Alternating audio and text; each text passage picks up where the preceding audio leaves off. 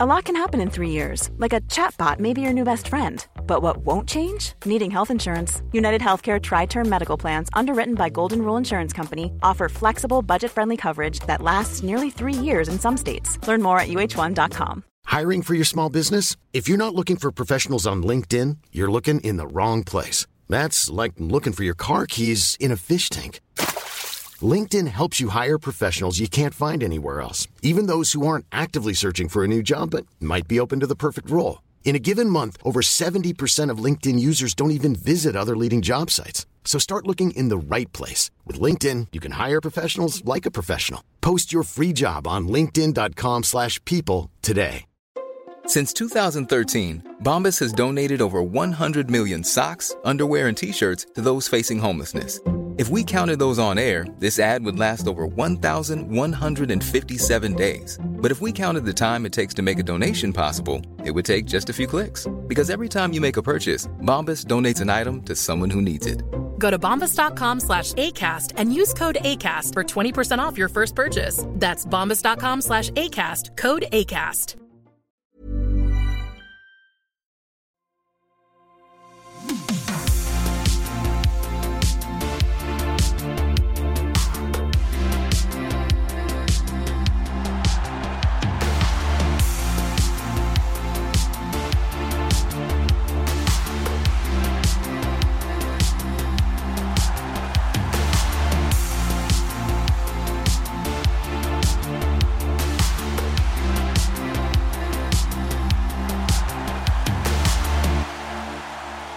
Damer och herrar, Djurgårdsbröder och Djurgårdssystrar, som man säger. Ja, det gör man ju. Det Ja, är så man säger. Vi är tillbaka med ett nytt avsnitt av DIF-podden. Och det har spelats 2 matcher sen senast. Vi mötte Västerås hemma och Björklöven borta. Tyvärr så står vi 0 poäng senare. Men ja, vi ska ändå snacka ner de matcherna enligt det kontrakt vi har med DIF-podden. Så att vi börjar väl på JK-dagen där mot Västerås helt enkelt. Ganska många biljetter sålda, 6 och 5. Det är väl inte liksom där JK-dagen var för ett tänkt år sedan, men det var ändå relativt fullt och ett tifo i hela kurvan återigen. Bra av den nya tifogruppen återigen efter derbyna. Och vi ska ju foka lite på matchen här. Vad är det som går snett i matchen, tycker du? Eller hur upplever du matchen? Det är ju kanske framförallt första halvan utav första perioden är ju ganska sömnig från båda lagen, kan jag väl tycka. Det är ingen av lagen lyckas riktigt sätta ner foten i matchen. Vi tappar ju inte så överdrivet mycket spel. Alltså vi har väl hygglig kontroll, men å andra sidan så är det väl precis det Västerås har också. Så att det skapas ju ganska så få chanser innan jag tycker att vi kommer in i matchen lite grann och lagom till det så är det så att det är de som gör 0-1. Ja, första perioden händer ju inte mycket. Vi går ju därifrån med ett underläge 0-1, men Västerås har ju inte skapat någonting egentligen. Visst, det blir ett 5-mot-5 mål, men det är ju när vi har en utvisning och Elliot precis kommer ur boxen. Det är ett halvdant skott till PP som tar på en killes vad och in, annars så släpper vi inte till någonting i första perioden egentligen. Och det är ju fortsatt steg i en positiv riktning, för att vi har ju tajtat till bakåt rejält. Det har ju varit vårt stora adelsmärke här under Garpen-eran. Andra perioden då, där kommer vi från 1-1. Där börjar vi väl licka lite mer bakåt i min bild i alla fall. Ja, alltså jag tycker att vi är väl bättre i 5, 6, 7, 8 minuter eller något sånt där. Sen så tycker jag att Västerås börjar ta över lite grann och vi börjar få ett par omställningar mot oss. Vi är lite dumma i något enstaka byte, vilket gör att de får ett övertag på en omställning på oss som mycket väl hade kunnat resultera. Det är ett par sådana grejer som känns som att det är lite så här, ja, men lite trötta skallar nästan. Vet vet inte på vilket annat sätt jag skulle kunna beskriva det. Men vi halvvägs in där så är det så att då tycker jag att Västerås tar över. Det var lite frustrerande. Alltså man var ju liksom inte så nöjd med derbyna i mellandagarna. Och sen så man hade ju hoppats att vi skulle gå ut och liksom köra över Västerås den här matchen. Kanske är absolut energimässigt med tanke på att det var så mycket folk på plats och JK-dagen och allt vad den innebär liksom. Men Västerås väldigt effektiva här i 2 perioder. Och sen även om Anton Eriksson som gjorde 2-0-målet står och säger i pausintervjun att de är supernöjda med andra perioden och att de hade kunnat göra 4-5 mål så att de är inte nöjda med effektiviteten. Nu kommer vi visserligen till nästa match där man kanske hade en sån effektivitet hos motståndarna, men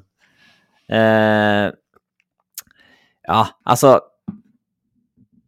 det var inte riktigt när de går upp till 2-0 där. Det är inte riktigt en 0-2 match. Det är det ju inte. Men att de gör målet när de gör det kan jag väl tycka är rättvist. Alltså de jobbade till sig ett mål kan jag väl tycka. Men sett över, alltså från första minuten så nej, 0-2 tycker väl inte jag heller riktigt speglade matchen i det läget. Det var väl snarare kanske 0-0 eller 1-1 kanske eller något sånt där. Vi får ju den här reduceringen av Brodin.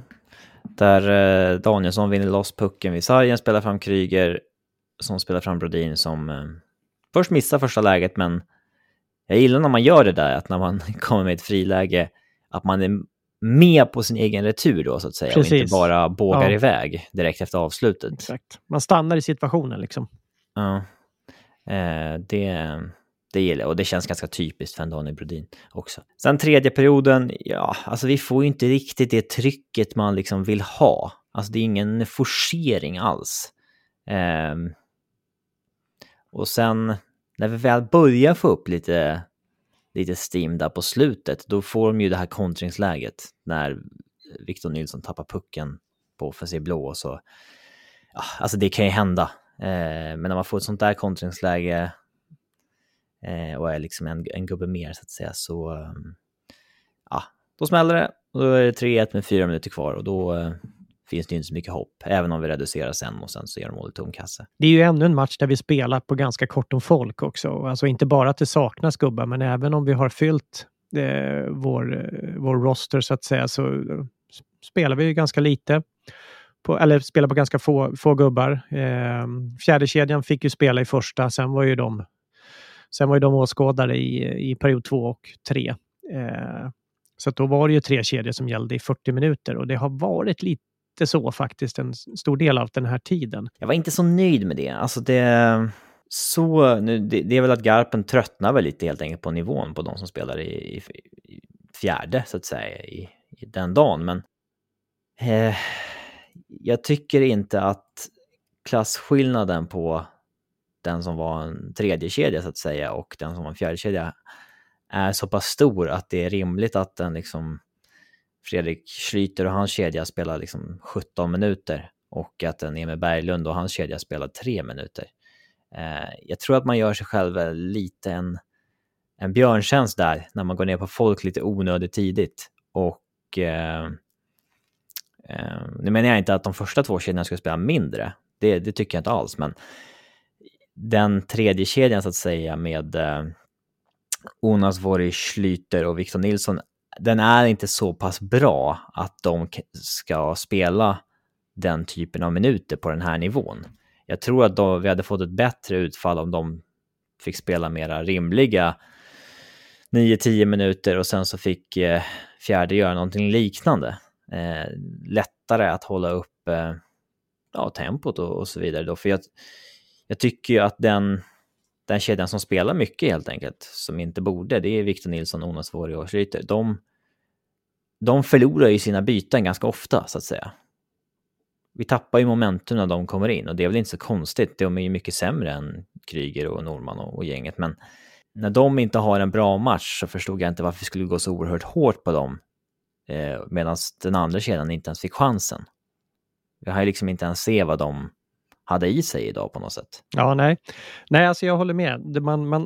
Man gamblar lite grann där, tar en risk på att gå ner så pass tidigt. Folk kan ju bli slitna också. Alltså nu är det ju vältränade herrar vi har att göra med här ändå. Men när det är liksom under en längre period, det är många matcher och man kommer ifrån en match mot AIK där man fick spela extremt mycket på ett par forwards dessutom också. Och så ska man spela sen igen. Och man gör ungefär samma sak. Alltså det är klart att någonstans kommer det ta ut sin rätt på ett eller annat sätt. Ja, jag vet inte vad mycket mer finns att säga om den här matchen. Det fanns en viss frustration från många åt domarhåll. Visst, vi får ju bara ett powerplay. Det är alltid lite frustrerande. Men jag fick ju bara 2 emot oss också. Så att jag tänkte inte någon särskilt på domare under den här matchen i alla fall. Ingen särskild situation eller sådär. Jag kan ju förstå att de på plats tror att Brodin får en hög klubba i ansiktet när han får en puck i ansiktet. Men där gjorde de ju rätt som inte dömde någonting. Så att där fanns det ingen frustration från min sida i alla fall. Nej, inte från min sida heller. Jag brukar ganska sällan brusa upp mig så överdrivet mycket kring domarnivån. Så åker vi upp till Björklöven. Vi har ytterligare ett manfall i att John Norman har gått och blivit sjuk. Då får vi tillbaka Arnesson. Otroligt seg trend av att vi ska ha liksom 2-3 spelare sjuka varje match. Det rullar ju runt någonting ganska rejält. Så är det ju. Det verkar ju som att folk inte blir helt friska och de har säkert inte, det kan definitivt spela in också. Alltså att folk går nog är lite småsjuka och har varit det nog säkerligen en större tid men ändå kanske till och med spelat med någonting i kroppen. Så att det påverkar också prestationen och orken och beslutsförmågan och så vidare när kroppen börjar ge upp. Det som händer i den här matchen är ju då att Blomgren är fortfarande borta också och Klasen har då återvänt och inte given spelarna. Så att Alexander Falk får gå upp och spela forward. Vilket är någonting som vi inte har sett tidigare år trots manfall hela tiden. Att det har man ju alltid undvikit. Men det som händer i den här första perioden är ju på något sätt exceptionellt. Alltså, ja, det får man säga. Först så får ju vi ett powerplay där vi rullar puck ganska bra. Vi kommer väl till 2-3 vettiga avslut men ingen av dem är på mål så vi lämnar ju den liksom med 0 skott. Sen så får de ett powerplay efter 2 minuter efter det. Där vi spelar ganska bra i boxen. Första bytet tycker jag. Sen så byter vi. När vi får ut pucken i zon. Alm och Hedström kommer in. Då så stöter ju Alm bort sig vid ingången i zonen ganska rejält. Ganska ovanligt att han gör liksom, så pass stora misstag i spelet utan puck i egen zon. Faktiskt. För det är ju hans grej. Ja, han är ju uppe och stöter vid offensiv blå och de spelar ganska enkelt förbi honom. Och då är de ju 2 mot 1 mot Hedström sen. Det var en puck över till Postler som Alm är 2-3 meter bakom och så pang, 1-0. Ja, alltså det händer väl. Men det var ju ett misstag där. Sen så går det 3-4 minuter till. Alex Hutchins slänger en ganska dålig puck på mål. Alltså en backhand bara som något sätt lyckas träffa Galaidas benskydd och sen går det en båge över honom och in i mål. Den får man väl lägga på målvaktstavla-kontot, men... Ja, han körde tratten där. Ja, samtidigt lite oförnöjd så att säga. Men ja, ja så är det ju. Den hamnar ju på han liksom. Ja, tavla är det ju oavsett, även om det är otur i det läget. Alltså, så är det klart att det får man ju klassa som en målvaktstavla. Definitivt. Sen så får de ett powerplay där de lyckas få till en ganska simpel pass i sidled direktskott som går in perfekt i krysset. Sen går det 2 minuter till och då har vi ett skott som tar i stolpen, eller om det är ribban, jag minns inte riktigt. Det blir en lite lustig retur. Uppenbarligen Galaida har ju inte koll på var den där hamnar någonstans. Så är det ett man mot man duell där mellan Hammarlund och Kilki på returen. Precis. Och, som den i mål. Förlorar. Då väljer man ju att plocka av Galaida efter 4 mål på 6 skott. Jag trodde det var 7 skott, men det kanske var 6. Ja, det korrigerade 6-0 i alla fall. Sen så får ju sen så har de ju faktiskt inget avslut på typ en 5 minuters period. Fram till att Marcus Kryger spelar fram Oliver Johansson i Lövens zon. få ett läge då i slottet helt enkelt och skjuter den under Theodor Munthe, tror jag. Och då är det 5-0, sen rider vi ut perioden. Och när vi då lämnar den, då har de alltså gjort 5 mål på 8 avslut. Eller 8 skott på mål. Vi har haft 14 skott i första perioden. Jag vet inte om jag har sett något liknande någon gång. Alltså man har ju sett 5-0-perioder i hockey. Absolut. Men jag har nog aldrig sett någon form av skottfördelning. Att man liksom... Att motståndarlaget har dubbelt så mycket skott som jag själv, men man själv leder med 5 puckar. Ja, nej, det är faktiskt helt exceptionellt. Jag har nog inte sett något liknande heller, måste jag säga. Alltså det är... Ja, de behövde ju bara slänga pucken på kassen, så var det ju mål i princip. Det var ju den känslan det var. Sen får de ju ganska högkvalitativa målchanser, det kommer man inte ifrån. Postlers 1-0, det är en högkvalitativ målchans. 2-0, det är en målvaktstavla. 3:an, när du får direkt skjuta så där i powerplay, det är svårt för målvakten att rädda då, men... Alltså är siktet rätt i det läget så är det knepigt för keepern, så är det ju. Alltså, men ganska ofta så kan man så går den ju liksom att täcka undan. Ja, eller alltså, 9 av 10 gånger prickar han inte perfekt i krysset där. Nej. Så är det ju. Sen, det var lite otur på 4:an när det blir liksom en retur som råkar hamna hos Kilki, och sen 5:an, den hamnar väl på Kryger och som sätter upp en kille i ett farligt läge i skottsektorn. Men jag förstår att folk inte är mottagliga för så mycket diskussion och analys när man ligger under med 5-0 i en period i hockey, men vi har ju liksom inte... Det var ingen 5-0-period från Björklövens sida, spelmässigt ska tilläggas. Alltså det var det inte, sen får folk bli lacka över det, men det var absolut inte det, utan de gör någonting som vi troligtvis inte kommer att se på väldigt många år, att man har en sån effektivitet som de har. För även om de har det är liksom bra chanser ändå som de gör de här målen på. Jag menar, ett normalt utfall är ju 2 mål i den här perioden. Typ. Ja, exakt. Precis. Så att, och då är inte, alltså på de 8 skotten de har, i så fall en effektivitet på 25%, det är ju svinhögt. Ja, men precis. Men alltså det kan ju ske, och det sker ju titt som tätt. Liksom. Ja, så, det hade kanske till och med varit rimligt med tanke på vilken kvalitet på chanser vi gav upp. Ja. Vi säger ju inte att de behövde, alltså att man ska inte behöva göra 20 skott för att göra 2 mål alltid, utan kommer man till kvalitativa lägen som Björklöven gör i första, då kan man ha en effektivitet på 25% eller någonting. Nu var det ju helt sinnessjukt att de fick in 5 puckar på de 8 avslutstillfällena. Men alltså, och vi har ju åtminstone 2 riktigt vassa chanser, medan vi ger Björklöven kanske 3 eller 4 vassa chanser. Det är ju när Elliot tar sig in nära mål och kommer till dubbla avslut, tror jag. Dels ett bra första och sen en backhand-retur.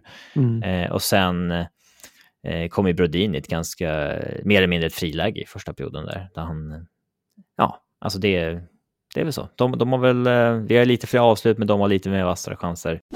Vad säger man i paus när det står 5? Alltså oavsett hur bra man spelar så vet man ju att tänker man där och då att matchen fortfarande går att rädda, eller försöker man bara okej, det här får inte bli värre, eller vad säger man? Alltså det beror ju helt och hållet på hur perioden spelmässigt ser ut och hur känslan är liksom i båset och i truppen. För att jag menar, när man hamnar i ett sånt här, alltså när en match utvecklar sig på det här sättet, då kan det oftast gå åt 2 helt olika håll, och då beror det lite grann på då, som sagt, hur spelet har varit.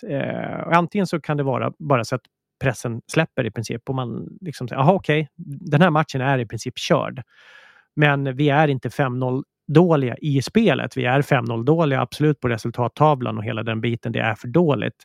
Det är ingen snack om saken. Men vi kan ändå gå ut och faktiskt försöka göra det absolut bästa vi kan utav det här. Vi är inte så dåliga som resultattavlan visar. Det kan vara det, eller så kan det bli den här fullständigt åt andra hållet, att det är ingen som vågar göra någonting överhuvudtaget, och då hade det mycket väl kunnat dragit iväg till, men alltså 2-siffrigt hade det utan problem kunnat blivit. För det har vi sett tidigare under hösten, när det har gått lite sämre i matchen, så har vi fått panik mer eller mindre. Vi har inte kunnat slagit en passning 2-3 meter till varandra i egen zon, eller ens i mittzon eller någonting sånt där. Så det är liksom, om de två extrema hållen brukar det kunna gå i såna här fall. Och jag tror att man, och det verkar väl som att det var det man pratade om också, att man försökte tona ner helt enkelt det som stod på tavlan och ändå liksom peka på att alltså nu kan vi bara gå ut och försöka spela vårt spel och då kommer vi åtminstone inte, det kommer inte spåra ur, för det kan inte, alltså den här utdelningen kan inte Björklöven fortsätta ha. Och jag gissar att det är någonting sånt som man har pratat om, och det är ju åtminstone vad jag hade pratat om jag hade stått i båset i det här fallet. För att jag tyckte ju liksom inte att det var en 5-0-period på det sättet. Utan då... Sen så inledde vi andra perioden med Stefan Elliott skickade in en puck från blå. Och där har vi faktiskt lite tryck där första 3-4 minuterna. Alltså vi kommer till ganska mycket målchanser och vi får in en puck och alltså ärligt talat så känns det ju där som att okej, den här matchen är ju inte förlorad. Får vi nästa puck också så kan det bli match. För att vi har ju inte varit underlägsna och så vidare som vi sa. Sen så vinner ju Emil Berglund en tekning genom fusk. Ganska svårt att komma undan med att han passar bak på en tekning när domaren står liksom och tittar på det. Ja, den var inte så jävla klok inte. Och då dröjer det 25 sekunder i PP och så smäller det igen. Ganska liknande som deras 3-0-mål, att det blir en puck i sidled till Fitzgerald som får direkt skjuta. Återigen prickar han krysset perfekt. Och det är liksom så här... det gör han inte många gånger. I så fall hade han haft liksom 40 mål i år. Ja, det är bara att titta på hans förra säsong också. Han kom ju i fjol där. Alltså han har inte riktigt visat det registret tidigare. Han har flyt helt enkelt. Även om Olle Lis förvisso spelade första PP i fjol i Björklöven. Men ja, han har lite flyt. Ja, vad är det som hände före 7-0-målet minuten efter det? Eller 7-1-målet efter det? Jag har faktiskt ingen vettig notering på den. Så jag kommer fan inte ihåg exakt vad det är som är vid... Alltså det är ett läge likt 5:an att de får ett fritt läge i slottet. Ja, just det. Det är någon ute vid sargen så kommer den in i mitten och så blir han helt fri i princip i inre slottet. Ja, exakt. Ja, så var det. Jag ska kolla här på klippet vad det är som händer exakt. Och det Side-duell, de vinner pucken, skickar in den i slottet och där står en kille och gör mål. Inte mer än så. Och där, den resultattavlan där, alltså det har jag aldrig sett något liknande. Då har de alltså 7 mål på 11 skott på 26 minuter. Ja. Han hade effektivitet halvvägs in i matchen på 63% eller vad fan. 7 på 11, den är ju brutal. Helt jävla otroligt. Det innebär ju också då att Theodor Monter har gått in och släppt in 3 mål på 5 skott. Där kände jag lite så här, fan, det här är inte snällt mot honom nu alltså. För han kan ju, då kände jag faktiskt att sätt in Galaida igen. Han får ta den här skiten liksom, inte vi ska inte bränna den här grabben helt i onödan liksom. Ja, men det tror jag ju för sig inte att det tror inte jag egentligen är någon risk. Alltså så, alltså han är fullt medveten om under vilka förutsättningar han kommer in och får göra sin debut. Han var faktiskt den 5:e yngste målvakten i Hockeyallsvenskan, såg att Simon la upp i någon grafik där också. Så att 17 år och en handfull dagar, månader, veckor eller någonting sånt där, jag minns inte exakt. Så att, ja, men jag tror inte att det var nog lite skitsamma, tror jag. Alltså så. Det är klart att han hade velat haft en trevligare första 20 minuter någonting på en senioris, men det tror inte jag hade haft någon påverkan. Då går ju luften något ur oss, kan man säga. Men efter det så då börjar ju faktiskt Björklöven ta över matchen lite. Hiring for your small business? If you're not looking for professionals on LinkedIn, you're looking in the wrong place. That's like looking for your car keys in a fish tank. LinkedIn helps you hire professionals you can't find anywhere else, even those who aren't actively searching for a new job but might be open to the perfect role. In a given month, over 70% of LinkedIn users don't even visit other leading job sites. So start looking in the right place. With LinkedIn, you can hire professionals like a professional. Post your free job on linkedin.com/people today. Millions of people have lost weight with personalized plans from Noom. Like Evan, who can't stand salads and still lost 50 pounds. Salads generally for most people are the easy button, right? For me, that wasn't an option. I never really was a salad guy. That's just not who I am. But Noom worked for me. Get your personalized plan today at Noom.com. Real Noom user compensated to provide their story. In 4 weeks, the typical Noom user can expect to lose 1 to 2 pounds per week. Individual results may vary.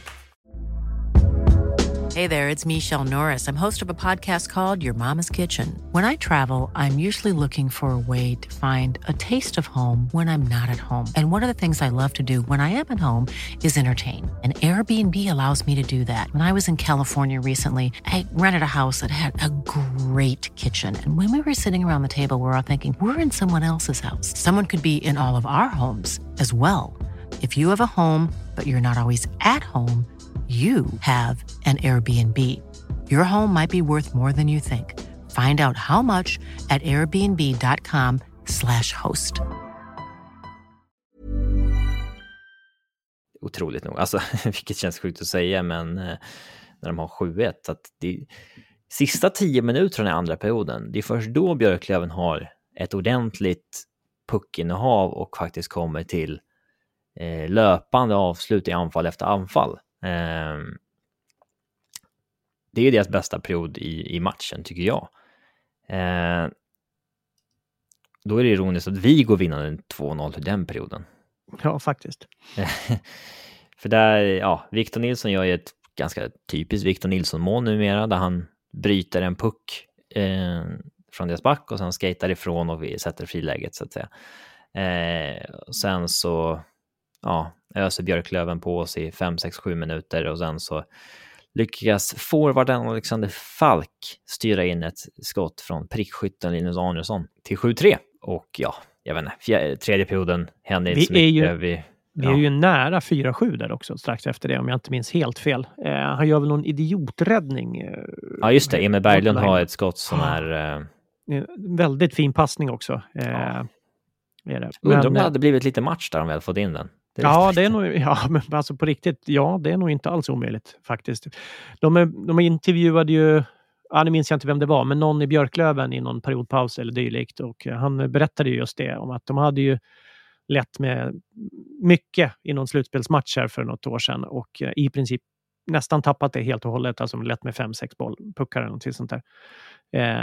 Så att det är nog mycket möjligt att det hade kunnat spöka till det lite grann i huvudet där om Emil Berglund hade satt den där. Jag tror det var Hugo Frelén som spelade fram den. Det var faktiskt väldigt stiligt över hela centrallinjen. Det fick stanna vid 3-7 i alla fall när andra perioden var slut. Ja, finns inte så mycket att säga om tredje. Vi vinner skotten i den också med 15-8. Vi spelar bra i PP några gånger. Det ser bra ut där, och sen så är det väl skönt för Theodor Munter att han får liksom han får faktiskt göra ett par liksom riktigt vassa räddningar efter det där. För att alltså när de har 7 mål på 11 skott, efter det så kommer de ändå upp i 17 skott resten av matchen som Munter får rädda alla. Det var ju skönt att inte fick dra ifrån ytterligare där. Kan man ju säga, men mitt förtroende för Garpen växte ganska mycket i liksom efter matchen i intervjun. Det hade varit ganska lätt för honom att vara lite typisk hockeyanalysaktig och bara säga att allt är skit för att man släpper in 7 puckar. Och kommentatorerna var inne på det också, att så här, hur kan det bli en sån överkörning och så vidare. Men han står ju på sig och säger att det är ingen överkörning, utan det är bara målmässigt, utan spelmässigt så är det inte det liksom. Det växer han hos mig i alla fall. Ja, jag håller med. Jag gillade också det faktum att man rullade i princip på 4 kedjor efter första perioden dessutom också. Och det spelade vi in i lite grann det vi pratade om innan. Alltså exakt hur tar man matchen vidare efter en sån första period? Och i det här fallet så såg han till så att samtliga fick vara delaktiga, och de visste liksom att alltså så här jävla illa kan det inte vara i period 2 och 3, och det blev det ju inte heller, utan alltså nu blev det ju så att alla fick ju vara delaktiga i ändå en hel del bra offensiva aktioner och även defensiva aktioner. Jag menar exempelvis, som jag var inne på det, Emil Berglund är på väg att sätta 4-7 framspelade utav Hugo Frelén, om det nu var Hugo Frelén, men jag är ganska säker på att det var det. Alexander Falk får styra in 3-7 pucken bland annat, och alltså både tredje och fjärde har ett antal bra aktioner. Jag menar, det är ju Victor Nilsson som gör 2:an exempelvis också, så att alltså jag gillade det. Alltså det får ju mig åtminstone liksom att tro på att de ser hockeyn på ett vettigt sätt ändå. Och jag menar, och då ska man ha klart för sig, jag förstår att det kan bli någon som blir lite förbannad, men vad fan, vi torskade ju. Alltså hur kan man se hockey på vettigt sätt om man i det här fallet tycker att prestationen är bra när man har förlorat. Men man ska inte glömma heller att det här är match nummer 31. Vi ska spela 21 matcher till och sen ska det spelas ett slutspel. Alltså att vi torskade med 7-3 i den här matchen betyder troligtvis inte speciellt mycket alls. I synnerhet inte eftersom vi kunde hämta oss efter den första perioden. Och vi kunde göra det med allt manskap. Jag tror att det behövdes lite grann också att det skulle bli lite avlastning. Att det inte bara kastades över allting på Brodin, Kryger och Danielsson och Liss och så vidare. Utan att det faktiskt kunde spridas ut lite belastning i ett sånt här skede. Jag tror att det var ganska viktigt faktiskt. Vad tyckte du om Falkens insats som forward? Ja, men alltså, jag tyckte att han gjorde det bra. Alltså han gnussade på, var jobbig, vann lite puckar. Borde inte han vara forward och inte back egentligen? Jag har ju sagt det tidigare i säsongen, jag har inget emot om han skulle vara inne och gnugga lite som fjärde line. För han är ju liksom fysiskt, han är lite jobbig, han är inte oäven med klubban och är ganska bra skridskoåkare. Problemet är ju att han inte är tillräckligt smart i huvudet för att vara back, liksom. Om man ska vara hård. Liksom. Det är där det brister. Liksom rent fysiska egenskapen är det ju inget fel på. Så jag har inget emot om han spelar några fler matcher som fjärde line forward. Nej, det har inte jag heller. Alltså så, i synnerhet inte baserat på den här insatsen. Så att det... Måste man liksom vara den positionen som någon juniortränare bestämde att man skulle ha när man var liksom 14 för evigt? Alltså man kan ju... Ja, där är ju hockeyn ganska speciell faktiskt. Alltså den är väldigt rigid. Så. Det är ingen som switchar. Det är väldigt sällan. Väldigt sällan. Det finns ju ett fåtal spelare som liksom kan hoppa lite grann mellan back och forward eller center kanske oftast då. Men det är väldigt ovanligt. Ja, så att nej, där får vi... Alltså det är inget emot om det sker. Tim Söderlund valde att lämna Djurgården och för att gå till tjeckiska klubben som i sin tur tappade Pontus Åberg till Schweiz. Så att han kommer väl dit för att ersätta honom. Vad var din initiala reaktion när du såg beskedet? Jag tyckte det var väldigt tråkigt. Det var väl det jag tänkte först. Väldigt trist faktiskt. Vi tappar ju en hel del på vårt djup. På att vi blir av med Tim Söderlund. Det gör vi ju. Sen när man tänkte efter lite grann så var det väl kanske inte så konstigt. Jag har full förståelse för att han tycker att han ska få en större roll. Han fick ju spela väldigt lite precis innan han lämnade där också.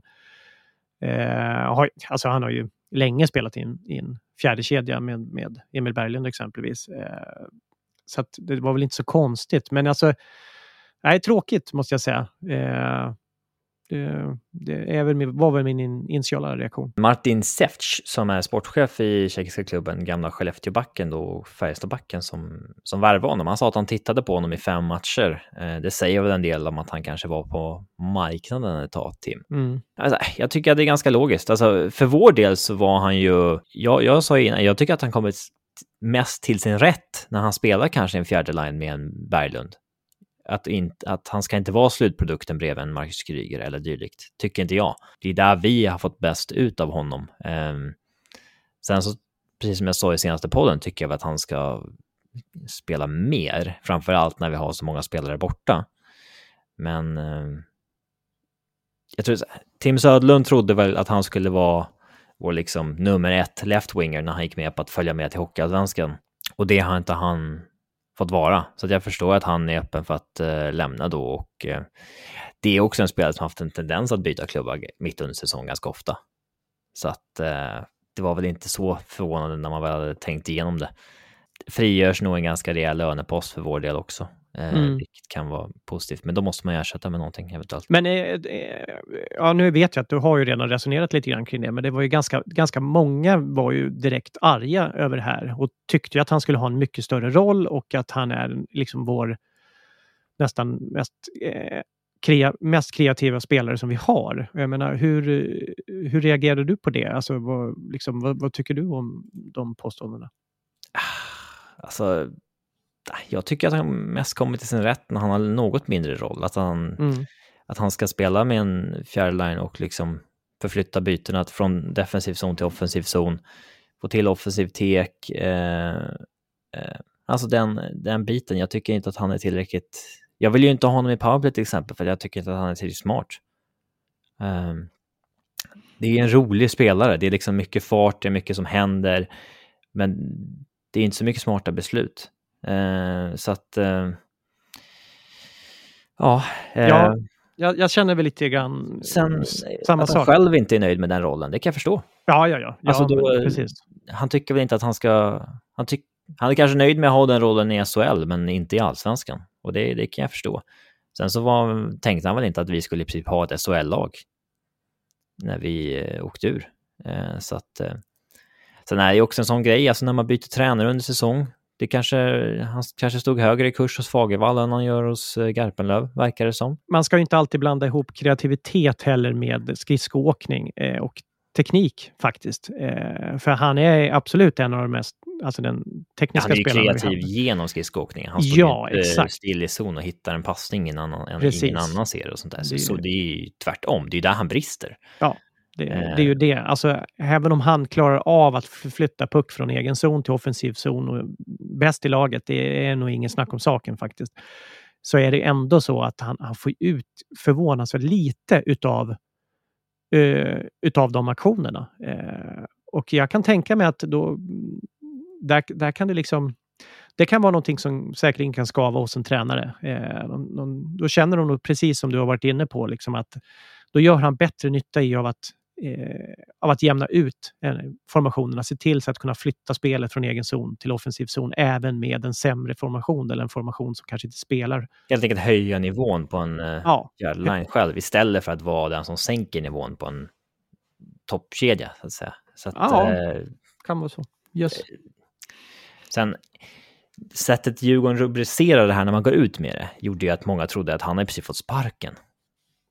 Alltså, just det. Ja. Det stod Djurgården har tillsammans med Tim Söderlund kommit överens om att gå skilda vägar och nu skrev han visserligen tillsammans med Tim Söderlund och sådär, men folk reagerade ju som att hur kan man göra så med honom när man fortfarande har Fredrik Forsberg eller alltså det är väl ganska uppenbart ändå att det är Tim Söderlund som har velat gå vidare och det hade man ju då, alltså man hade kunnat formulera det lite mer så att Tim har fått chansen att gå till en klubb utomlands har valt att och önskat att ta den, liksom, helt enkelt.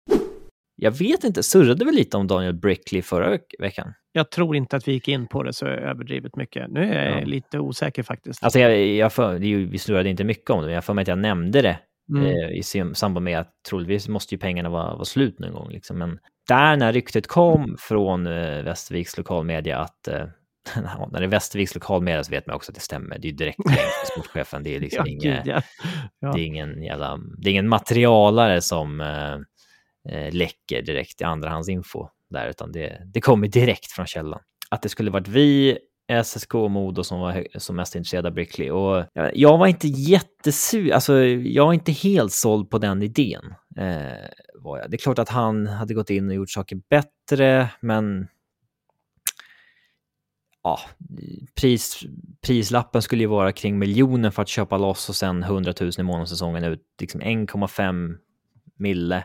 Det är ju alltså det är väldigt, väldigt mycket pengar på allsvensk nivå. När jag sa det någon gång på Twitter så var det så här, någon sa att det var peanuts, någon sa att det kostar att gå upp och så här, ja men vi har redan lagt jävligt mycket pengar nu på att försöka gå upp. Alltså det är ingen garanti för någonting. Alltså skulle någon erbjuda en SHL-biljett för 1,5 miljon skulle man nog tycka att det är peanuts, ja. Men ja, alltså du var inte heller helt het på Brickley, va? Nej, jag var inte superhet på Brickley.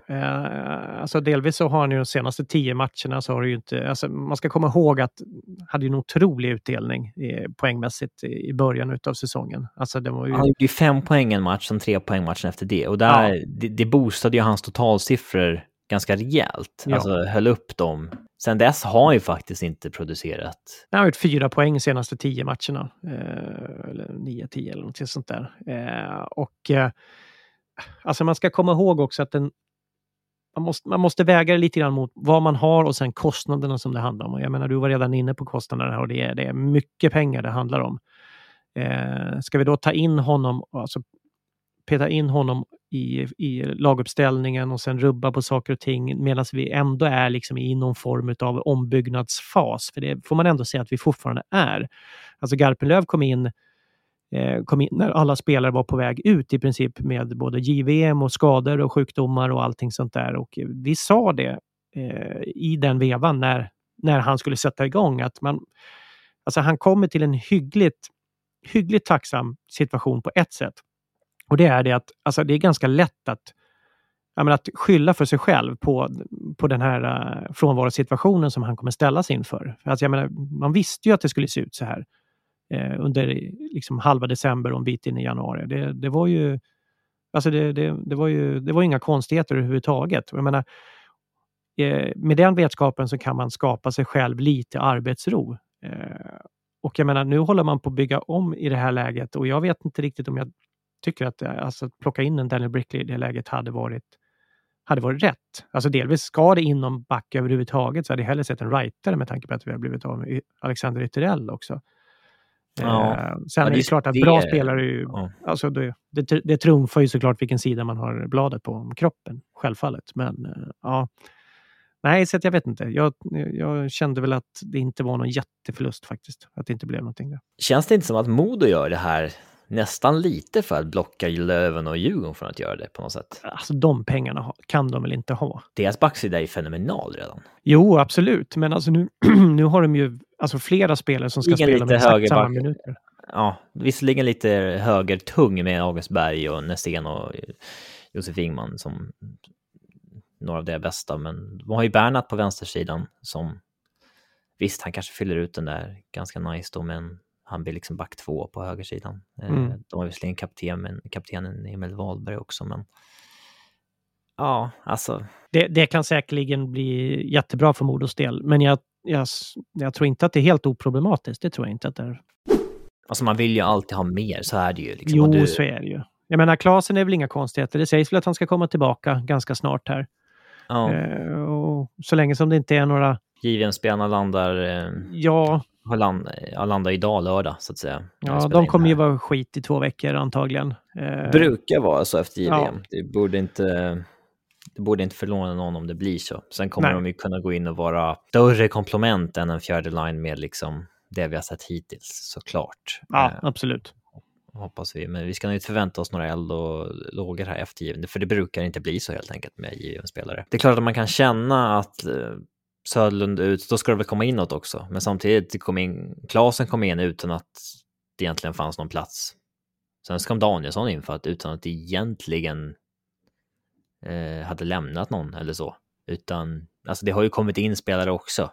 Det måste inte nödvändigtvis komma in någon till bara för att någon petas bort också. Men om man fick välja något skulle jag nog välja en högerfattad back. Det känns inte jättenödvändigt, men ja, det är väl det om det är någonting. Sen är det klart att Tim Söderlunds egenskaper är ju inte så jävla dumma att ha i laguppställningen heller. Men jag tycker att forwardsidan är så pass bra ändå just nu. Om vi får tillbaka alla, ska tilläggas. Lösningen kan inte alltid vara att så länge vi inte är bäst i serien måste vi värva mer. Nej, så är det. Vi måste ge dem en ordentlig chans med något sånär full trupp. Alltså för att se. Men det är klart att det stänger ju transferfönster och hela balletten och sånt där. Så att det finns ju det att ta hänsyn till också. Men alltså vi har den absolut största problemet vi hade under hela hösten i princip. Och det var ju det att vi läcktes ju fruktansvärt alltså bakåt med farliga chanser och tvingade ju Carl Lindbom till att vara övermänsklig i princip. Alltså den akilleshälen tycker jag att vi faktiskt har skalat bort i det här läget. Utan nu är det ju snarare... Man släppte 7 mål igår mot Björklöven. Ja, men faktiskt. Till och med trots det. Utan nu är det ju så att vi skapar lite färre chanser. Och det var vi inne på förra, så det ska vi inte behöva... Alltså hur man skapar mer och bättre chanser, så att det ska vi inte fördjupa oss i igen då. Men man måste ju komma ihåg också att vi spelar ju så kort om folk och det sliter ju en himla massa på spelarna. Och jag menar, hur man än vrider och vänder på det så är ju liksom en Hugo Frölén och Mika Onesvori, de är ju inte lika puckskickliga som en Linus Klasen till exempel, eller en Noah Östlund eller Liam Ögren. Även om jag tycker att de har gjort fina jobb nu när de har spelat. Så alltså där tror jag liksom att den här offensiven och effektiviteten, den kommer nog, borde med alla logiska parametrar faktiskt att förbättras. Har du något mer du vill tillägga? Nej, jag tror inte det. Utan nu är det väl lite vila ett par dagar tills det är dags igen. Och det är ju ett viktigt schema framöver här nu. Det är många matcher mot Modo, det är Björklöven igen och det är Mora och så vidare. Det blir lite nystart här för Garpens Djurgården så att säga, när för första gången under hans ledning vi får tillbaka en del gubbar. Sen kommer det fortfarande komma nya sjukdomar och skador säkerligen, men Norman var borta med sjukdom senast, han borde kunna spela om 5 dagar och sen så Klasen eventuellt ska spela om 5 dagar. JVM-spelarna kommer ju vara med om 5 dagar också. De kommer ju vara med i line-upen i alla fall. Sen är man kanske inte i toppform. Men ja, alltså det blir först nu Garpens Djurgården testas på riktigt så att säga. Med 20 matcher kvar, kommer tillbaka till gubbar och ja, det var det här. Hur mycket tittar du på tabellen nu? Det är en del börjar oroa sig för att Mora och Södertälje och Karlskoga hänger med bakom och så vidare, men jag har inte tittat på tabellen någonting alls faktiskt. Men jag kommer nog börja göra det nu snart här nu när vi går in i den här perioden med det är nu de här matcherna. Ja, precis. Sjukt att Antuna har jobbat upp till 7. Ja, verkligen. Alltså vi snackade lite om att plocka liksom Kimby som tränare från dem och så vidare, så då var det så här, ja men de ligger ju sist så att ja liksom hur piggar man på att släppa honom och så vidare. Han är nog bra på riktigt faktiskt. Västervik ligger sist nu. Intressant att man då väljer pengarna. Ja, men de har väl så fruktansvärt dåligt med pengar där. Alltså det är väl visst, men vad hade de ökat för chanser i det där kvalet? Ja, jo. Nåja. Det ska bli intressant att följa här kommande, för det är liksom nu det testas på riktigt. Nu kommer gubbar tillbaks, det är nu vi ska liksom, allt ska sättas inför slutspelet och hela den biten, så att nu börjar ju liksom allvaret igen. Eller 20 matcher till slutspelet, men ändå, det är nu det måste börja hända saker. Vi har sett en spelmässig förbättring under Garpen och den vi vill verkligen liksom den måste förtydligas och förstärkas här under nu när spelarmaterialet också blir bättre. Det blir spännande att se. Ja, tack för oss. Tack alla damer och herrar.